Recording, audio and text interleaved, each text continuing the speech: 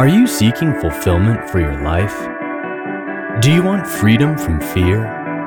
That's why we're here. Welcome to Jesus 101, introducing you to the real Jesus. And now, here's your host, Elizabeth Talbot. Hello, I'm Elizabeth Talbot. And I'm Maciel Davila Ferrer. And we welcome you to our ongoing series, Trusting God's Way. We have seen some exciting battles that have happened, and one of my favorites in the Old Testament. Today. Yes. Yeah. Seemingly impossible odds, numbers that don't add up, but God's hand is on in all of it. Yeah, and that is very important for all of us, even for daily life, right? Mm-hmm. Because we all face battles. I remember when I was working with people with addictions and 12-step programs and all of that, the importance that they were giving to submitting to a higher power. That's actually step 2, right? Yeah. Submitting to a higher power.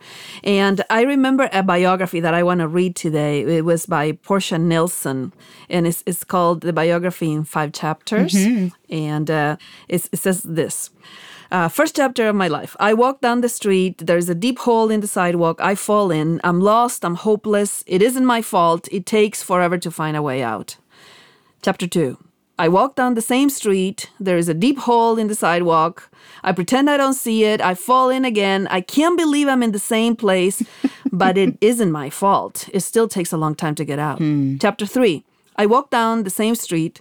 There's a deep hole in the sidewalk. I see it. It's there. I still fall in. It's a habit. My eyes are open. I know where I am. It is my fault. I get out immediately. Chapter 4. I walk down the same street. There's a deep hole in the sidewalk. I walk around it.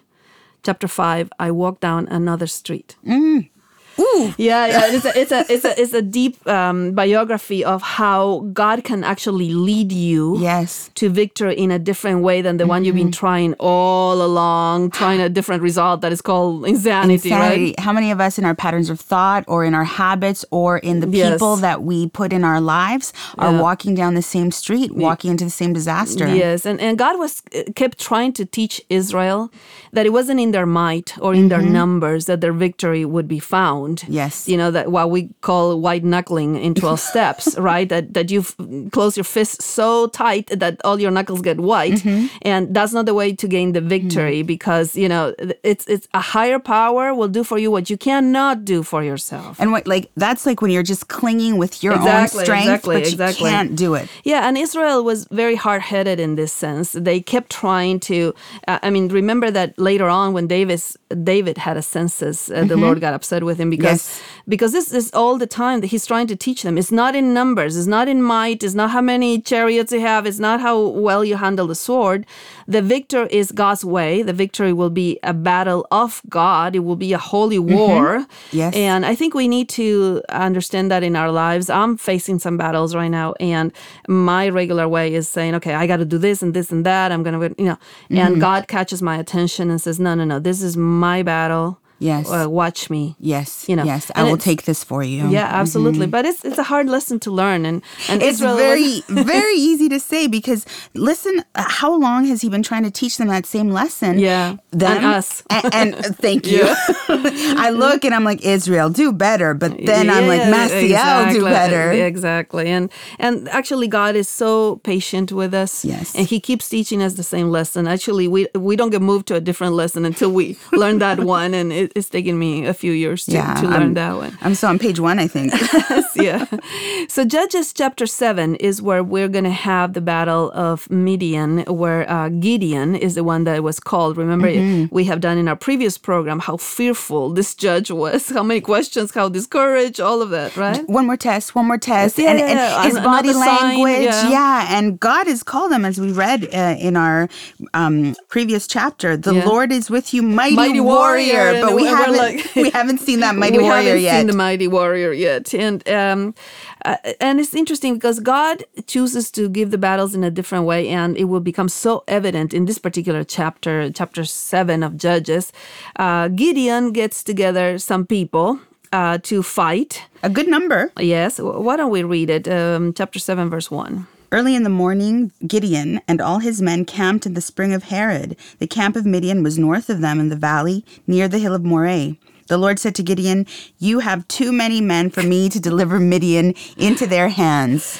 It's interesting because you say, okay, it's too many. How many do they have? And we're going to find out that they had 32,000 people versus the 135,000 of the Midianites. Yeah, which is already, you're saying too many. They are 135,000. We are 32,000. That doesn't sound like too many to me. We have 20%, less than 20% of what they have, and God is saying it's too many. And He says, why it's too many? He says, for Israel, verse 2 now, would become boastful, saying, my own power has delivered me. How quickly Israel and our patterns sync up. Absolutely. As soon as I feel like I've contributed to a solution, I start to take a little credit. We're quick to take credit where God has worked, but quick to blame Him. Yeah. And the truth is, it's not going to work out. No. This is why the 12-step program keeps pushing people to surrender lives to a higher power, because you try, and you might say, well, maybe I'm getting a little victory, and then you have a big fall. And who hasn't been in their mess thinking, well, here I am in that same hole again. Exactly. That's why I read that biography. I love that biography. Anyways, so verse 3, by the way, the spring of Herod means trembling. Mm-hmm. So it's so specific that they are all gathering at the spring of trembling. So Gideon will use some of these words that God gave him, I guess, saying, okay, so whoever, why don't you read verse 3? Announce now to the people, anyone who trembles with fear may turn back and leave Mount Gilead. So 22,000 men left and only 10,000 remain. They're like, thanks, we're out of here. We're out of here. And they were at the spring of trembling. Yes. And he says, whoever is trembling, and 22,000 left, right? And so now he has 10,000. I'm sure he's not feeling very good. Gideon is 10,000 against 135,000. And he's saying, what are the military odds of us actually having a victory? Right? Very, very. And some of us like facts. We like cold, hard facts. We want the numbers to add up. But here for Gideon, they're not. No, they're not. They're not adding up. And so the Lord said to Gideon in verse 4, the people are still too many. It's too many. And the reason is because you're going to think you did it. Yeah, we had a few, but we were like a, Rambo team. We got this done. Yeah. Black Ops, like maybe choice we're warriors. really I don't even know military terms. I'm sorry if I insulted anybody. No. So anyway, there's another test, right? And verse 5, I think, is where we should go. So Gideon took the men down to the water. There the Lord told him, separate those who lap the water with their tongues like a dog from those who kneel down to drink. Mm-hmm. This is now going to be a team of gentlemen.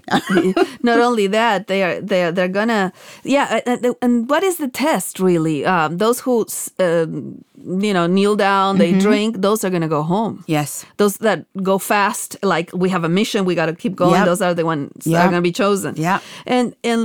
And here we have 300 people left. And God says, that looks about right. Now I can do something here. Yeah, which is kind of crazy. And He gives him assurance with those 300 people. Yes. Verse 7 says, the Lord said to Gideon, I will deliver you with the 300 men who lapped and will give the Midianites into your hands. So he has an assured victory with this handful of people. Yes. That it wasn't not even enough, I mean, if I had a choir of 300 going to the thing, I would say, okay, maybe it's not, but a military force? Yes. And while we see a development in Gideon, we still know from the previous chapter that he's an anxious person. God knows that. And so that very night in verse 9, it says, during that night, the Lord said to Gideon, get up, go down against the camp, because I'm going to give it to you in your hands. But if you're afraid of the attack, go down to the camp with your servant Purah. Yeah, it's very interesting. Yeah. But if you're afraid, he's saying, arise, which is kind of like a cry of, let's go, right? Yeah. And he says, but just in case you're still afraid, says God. And I see such compassion from God, knowing His servant is a worry ward, So He's like, some of us are. Yeah. And so He says, if you are still afraid, why don't you go down? I have one more thing for you. He offers it. Gideon doesn't even have to ask. And then he goes down. He overhears a conversation between two soldiers. Yeah, by the way, I think it's very funny that God says, if you're afraid, and so we get the next sentence, so he went.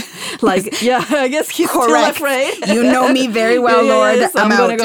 Yeah. So go. he went. He went. He wanted to see, what was going on. So he sneaks down into the enemy camp. He overhears two people talking about a dream one of them has had. And in verse 13, he says, I had a dream. A round loaf of barley bread came tumbling into the Midianite camp. It struck the tent with such force, the tent overturned and collapsed. And his friend is very interesting. Verse 14, the guy that is listening to this dream that the other person is talking about, he interprets it for him. He says, this is nothing less than the sword of Gideon, the son of Joash. Can you imagine? It sounds like a strange interpretation of a dream of a barley loaf coming. Is there any significance to the fact that it was a barley loaf? Well, I don't know about that, but some people think that because barley was an inferior grain and Israel was less in numbers and less of a nation than what they would have considered themselves, the Amalekites and all of them, that they would have seen him as inferior. But the truth is that this guy actually interprets that this must be Gideon that is going to actually overpower us after all. You know? And Gideon has a reaction he's never had before to any of the signs that he's seen. If you look in verse 15, when Gideon heard the dream and its interpretation, he worshipped God. He worshipped. I think it's the first time that all these signs that he has asked for, all these tests, all of it, he says, okay, finally, I'm convinced. This is because if these two people that are in the opposite camp have gotten a dream and somebody's interpreting that is me, that I'm going to... God has given them into our hands. Absolutely. You know, so it's this assurance, okay, we will have a complete, victory. Yeah. And the battle is there on verse 16. You want to read it? Yes. Dividing the 300 men into 3 companies, he placed trumpets and empty jars in the hands of all of them with torches inside. Sounds like they're armed and ready for battle. Yeah, I know. Torches and pitchers, right?